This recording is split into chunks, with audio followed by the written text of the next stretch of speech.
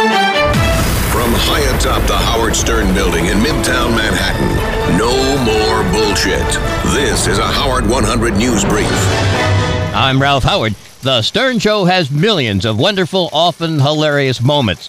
And then the terrifying moments such as Richard Christie getting beer in his asshole, or Ronnie the limo driver kissing Lisa G. It's Howard 100 News Backstage. Howard 100 News. Backstage. The kiss. It went down. Kiss went down. A lot of breakfasts came up. And scene. So many people were in shock. It was a moment that none of us will ever forget. No, I'm not talking about 9/11. I'm talking about something even more horrific. Ronnie and Lisa G making out. Ugh. And staffers like J.D. Hartmeyer are still reeling from it. I mean, Ronnie, he doesn't fuck around. No. He does not fuck around. No. And Lisa, she took it. She took it like a woman. And I just thank God I really have no desire to kiss either one of them. Are you shocked that they went through with it? Even though Lisa suggested it, a lot of people were like, she's not going to do it. No, I thought it would go down one way or another. Richard Christie. Yeah, I was surprised as everybody else. I mean, she went through with it. And next thing you know, Lisa will be drinking beer out of her ass. I mean, she's finally become a team player. So I got to hand it to her. It was real funny to watch. Was Ronnie gentle, Richard? Yeah, Ronnie's a ladies' man. I mean, he's chivalrous. He's got that old-time charm. Old-time as in like 1800s type charm. I'm sure he would throw his jacket over a mud puddle for Lisa to walk over. Old-time meaning he'll grab you forcibly and just jam his fucking tongue down your throat? Old-time is in caveman charm, yeah.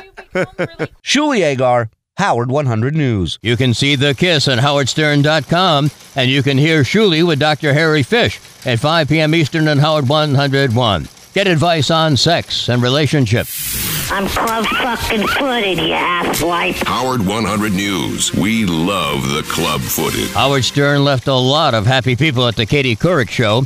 One staffer is especially pleased. It's Howard 100 News follow-up. Howard 100 News follow-up. Unbelievable. I was great. It was like a dream come true to be able to have someone say that I have talent. Suzette Brown, senior associate producer at the Katie Couric Show, was really happy that Howard Stern chose her the winner of the staff's talent competition with her comedy routine. That's my favorite office machine. It's color copier, and I like getting color at the office because before that I was iPod white. She, along with 2 other employees, auditioned for the King of All Media. You have such a great delivery. Jeffrey Fugelberg, accountant for the show, sang for Howard. Yeah, he was a little shocked that I'm an accountant, I think. But you know what? That's what an alter ego is about. If this club, I'm gonna rock it with the bass. I am more confused than ever.